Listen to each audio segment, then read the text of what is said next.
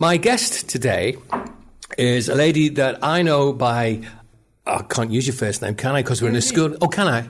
Yeah. Polly Gutteridge. Mm-hmm. Now, we go back quite a few years. In fact, can you remember when we first met? I can. We first met at the opening of the... Well, it wasn't the opening of the Wellington Academy, was it? But it was the opening of the new building of the Wellington Academy. And I know when it was because they gave us all a mug with the date on it saying the Wellington Academy. And I think it was April 2011. I had worked in media and you were running Castledown Radio out of the Wellington Academy classrooms. And we started talking about radio and media, and we decided that we would bring down a group of students from Wellington College every Wednesday afternoon to the Wellington Academy, which is about an hour from here, so we drove down in the car.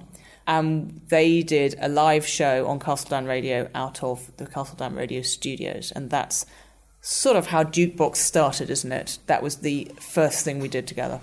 And it just grew from that, didn't it? Yeah, and after that, there started to be issues with Castledown, and then we thought we'd create our own radio station, and we created DukeBox. Your career, I think it's very, very interesting, and we've got to find out a lot more about you, because the other day I was in your office, and on the wall were all these framed books, book covers, with Polly Evans on it. You know, Mrs. Gutteridge, but we'll talk about that shortly.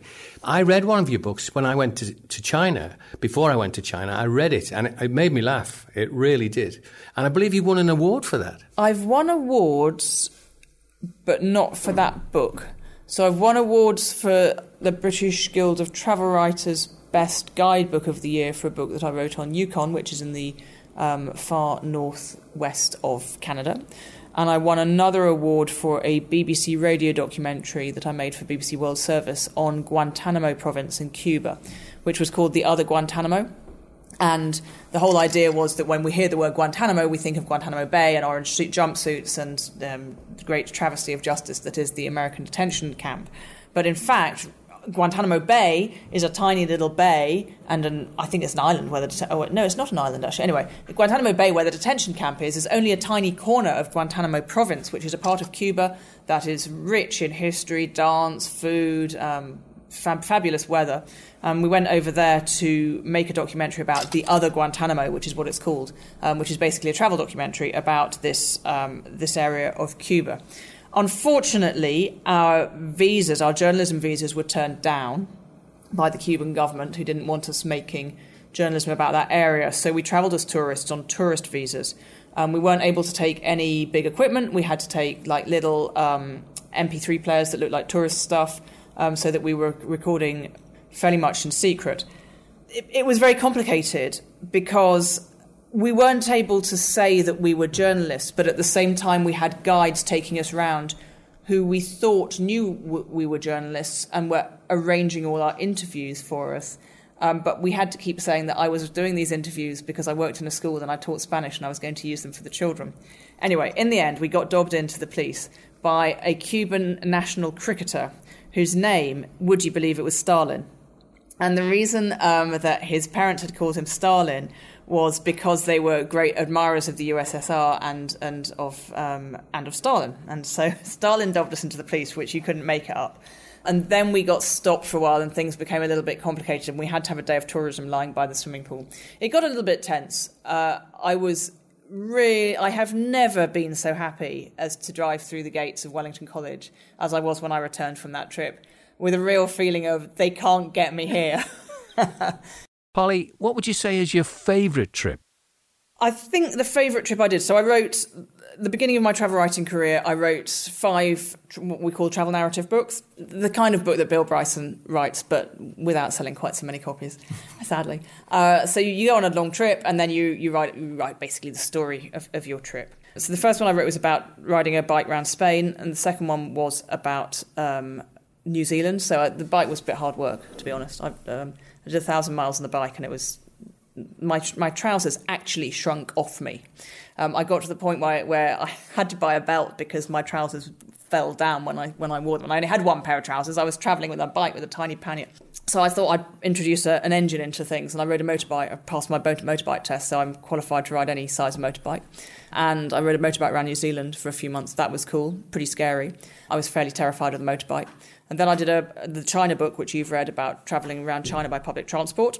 Then I went to Argentina to learn to ride horses, because China was hard work because I couldn't speak the language well at all. So I thought, I'll go back to another Spanish-speaking country. I did Argentina on horseback. Not on horseback, I learned to ride horses in Argentina. And then the fifth book was so I came back from Argentina. It was Christmas. It had been spring, summer over there. I had a suntan. I'd had a great time galloping across the pampas. And I went to see my literary agent. I took them presents and stuff. And they all looked at me a bit jealously. They were sort of this colour that we are all now, a sort of slightly pale green colour of the English winter. And I got an email from my agent the next day saying, we think next time you should go to the Arctic. And I've never known to this day whether they were kidding or not, whether they were just jealous. I thought the Arctic's actually not a bad idea. And so I went to the very far north of Canada and learnt to drive sled dogs, huskies. So I went to a kennels. I lived at a kennels where they had 108 huskies. Amazingly, everyone knew them all by name. I knew them all by name after the first couple of weeks.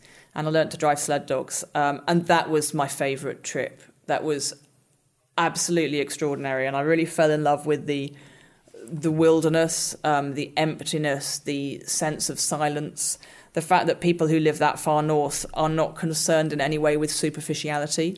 They're not concerned by what you wear or who you are or what you've done. All they really care about is what you're like and whether you're a sensible person, because out there in those temperatures, and we're talking about temperatures of minus 40 or so, if you're too glib or too full of rubbish, then you die. So the values that people hold and the qualities that people admire are perhaps slightly different to those that we hold in milder conditions. And I found that very powerful and very moving. We were out on a camping trip where it did drop to minus 40, so I slept in a tent with no heating at minus 40, which was exceptionally cold. It was certainly the most physically challenging experience that I'd ever had. We were out for 6 days in absolute wilderness. We had a satellite phone, I think, but we didn't use it. We knew it was our thermometer only went down to minus 30. We knew it was colder than that because it had gone out. The mercury had gone out the bottom of the thermometer, but we didn't realise it was minus 40, minus 42. We were very, very tested, and it's very interesting to watch how you respond to extreme physical duress. And the first thing that goes is your social skills, because you find yourself becoming quite selfish. If there's an extra spoonful of food, you want it, thank you very much. It's very interesting to watch yourself in those environments. But on that same trip, in the daytimes, there was bright blue sky. And I just remember one evening when we were running late and darkness had fallen, and I was running the dogs. So I had a team of 6 dogs, I think, over the frozen surface of a river. And the guides with the skidoos had gone on ahead, and all the sort of tourists we were with, who were from Monaco and really finding it quite tough, were quite a long way behind me, so I was all on my own, with just the silence, the very silvery light of the moon reflecting off the river, and just the pad of the dog's paws. And just thinking, wow, this is it. Just one of those moments of absolute joy. And I was really starting to, feel that I was quite the part. And then, obviously, because the dogs can tell when you're getting a little bit smug. So the dogs obviously noticed that I was getting a bit above myself. And then they smelt the camp and they took off, raced up a hill, chucked me off the sled. I had to shout to the guy who was there, catch the dogs! Because escaping sled dogs is not what you want, a loose sled out there. And I sort of picked myself up and looked, like the novice musher that I actually was. Is that what they call it? A musher is a person driving a dog sled, yeah. Wow, it's great.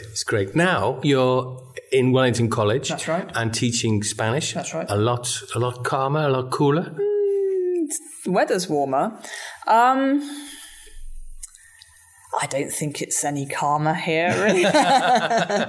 Do you miss being the journalist that goes to places? I do miss it, but at the moment it's not the life that I'm leading. I now have a husband, I have children, I have a sensible job, which is good and fun and stimulating, and I'll go back to writing, but probably not for another 10 years or so.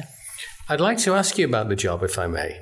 I would imagine it's quite difficult because it gobbles up your time, doesn't it? It does. So especially at the moment, because I'm a house mistress, so the hours are quite tricky, and you have to make sure you manage your time, because basically the pupils in your house are there in the evening, right? So most people stop work in the evening and then they relax and then you wind down and then you're able to go to bed. So the thing that I find most difficult about the job is that I go back on duty at 9:30 at night and I'm kind of still wandering around the house very much on until 11 or 11:15. Now at that point when I might like to go to bed, I'm completely wired and can't get to sleep because you don't have that natural wind down time. And then still have to get up at 7 to get our own kids up, get them dressed, get them to school. So that becomes very challenging on a sleep deprivation point of view. That, I think, is the most challenging part of the job, is just that the hours are sort of all the time. And I don't think the students necessarily realise that that's happening, because I don't think they necessarily see us as working or being at work when we're in the boarding house in the evenings. But yeah, that's the challenging part. Polly Gutteridge, thank you for talking to us.